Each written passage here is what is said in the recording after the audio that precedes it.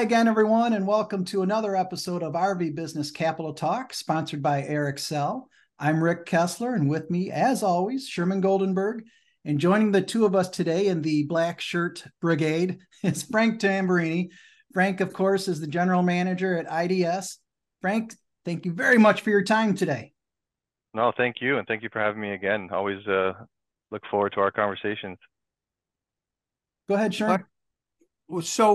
So we wanted to start out with a basic IDS 101 with you, telling us what it is your company does.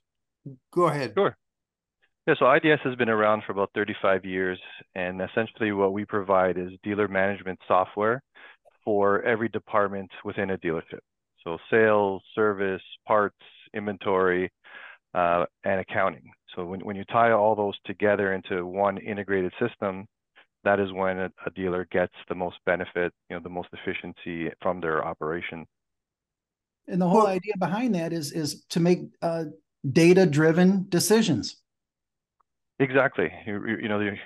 Based on the information that you put in is the quality of the information that you're able to get out. And nowadays more than ever, making decisions based on that data, not just what's in your system, but also what's happening in the macro environment becomes even more important. Are you in markets beyond RV? We're also in the marine industry. So there is some overlap with some uniqueness, but we find that our software can perform as well within both industries. Well, you produce from this monthly reports, you say? That's right. For dealers who, what's the verb, subscribe to your service? Actually, it's free for everybody in the industry. It's something that we decided, a couple of years back, the RVDA and IDS worked together to develop the original REC reports. And that's really helped dealers get an insight look into what was happening in the repair event cycle times. And then from there, we thought, wouldn't it be great if dealers learned a little bit more about what's happening in their industry from a sales perspective? Now, that information used to be available through other channels, but we're kind of consolidating and making it easier for them to see on a monthly basis. And then from there, we thought, well, why don't we start adding some information about F&I information? Historically, pre-pandemic, I think most of the profit that would happen was actually in the F&I office. During the pandemic, I think margins were a little bit higher, and you had to rely less on F&I. Now that things have changed a little bit, more focus on making sure you're selling more products on top of that unit becomes even more critical.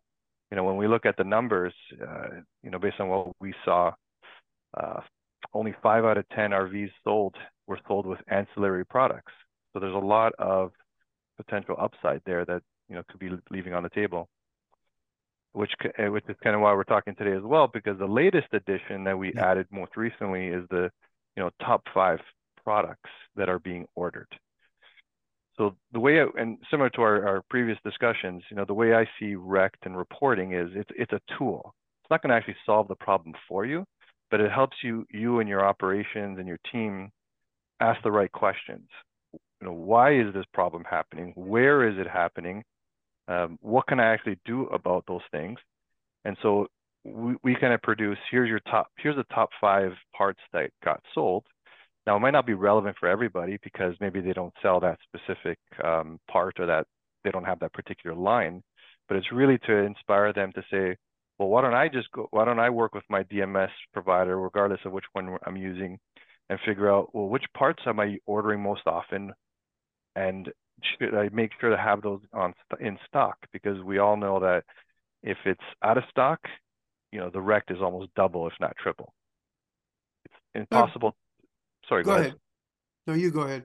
No, I was just going to say, it's obviously impossible to always have parts in stock, but the higher you, improve that percentage that you do have it, the faster you're going to get people camping again. And that's kind of what we all want.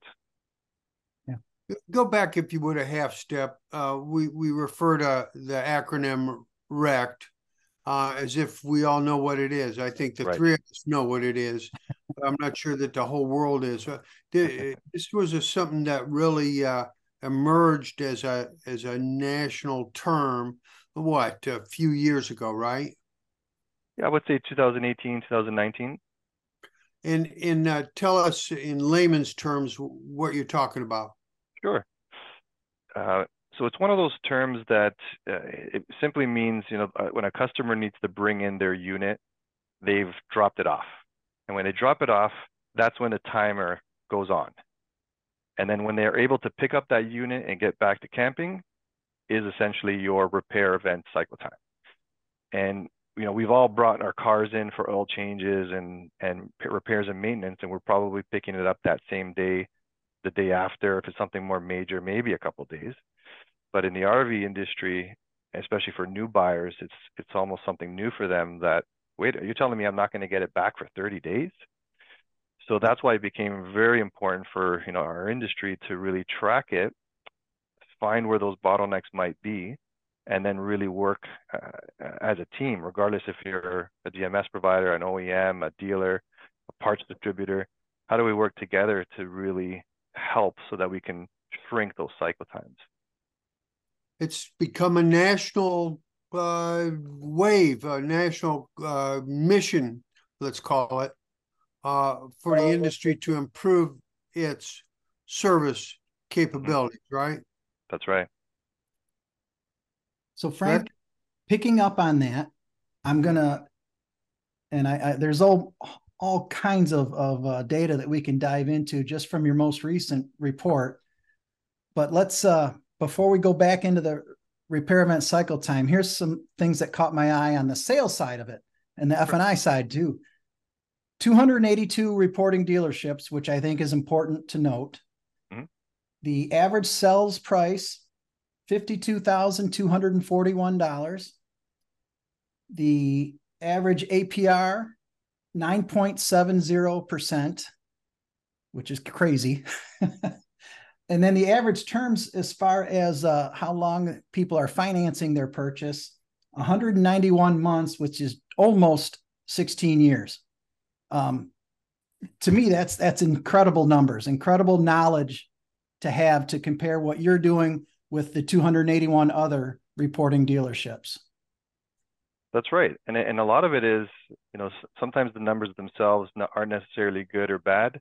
It's really, where do I stack up against maybe the industry? And then, what's more important to you to try to fix, and I always promote, pick one and see if you can move that number up, or if you want to move it down, figure out how do you move that number down. So let's skip over then and I'm only getting into just a small amount of the data that you have on these reports. Otherwise, we'd be here for a few hours. So as far as wrecked, 40,000, just over 40,000 work orders. And then of that, 41% were under warranty. And those work orders that were repaired or that were completed under warranty were done in 45 days. And then here's where it gets stark. Out of stock parts, those work orders took 65 days, a full 20 days longer. That's what we're trying to illustrate here, right? That's exactly it. When we looked at the reports and we started seeing, okay, what are the worst case scenarios? A lot of them, or most of them, were these out of stock parts. And if by the time you need the part and you need to order it, sometimes it's already too late. And again, you might not be able to keep them all in stock, but looking at the data, looking at it on a consistent basis also will tell you, okay, we have different seasons depending on where you are in the nation. So in Q1, you may only need 15 of these in stock, but when the busy season hits, you're going to need 40 of them to make sure. So really, this allows your team to really look at the numbers. How often do you order it? How often is it being used, so that you can better prepare with your ordering? You don't want to order too much. You don't want to. It's a little bit 50% art, 50% science, but at the very least, it gives you something to work against, so that you have those parts in stock. I have a question. It's so fundamental that it's probably naive, embarrassing, but that never stopped me, did it, Rick? No such thing as a question like that. Okay, so you're basing your reports on inputs from these 200 plus dealerships? That's right. Okay.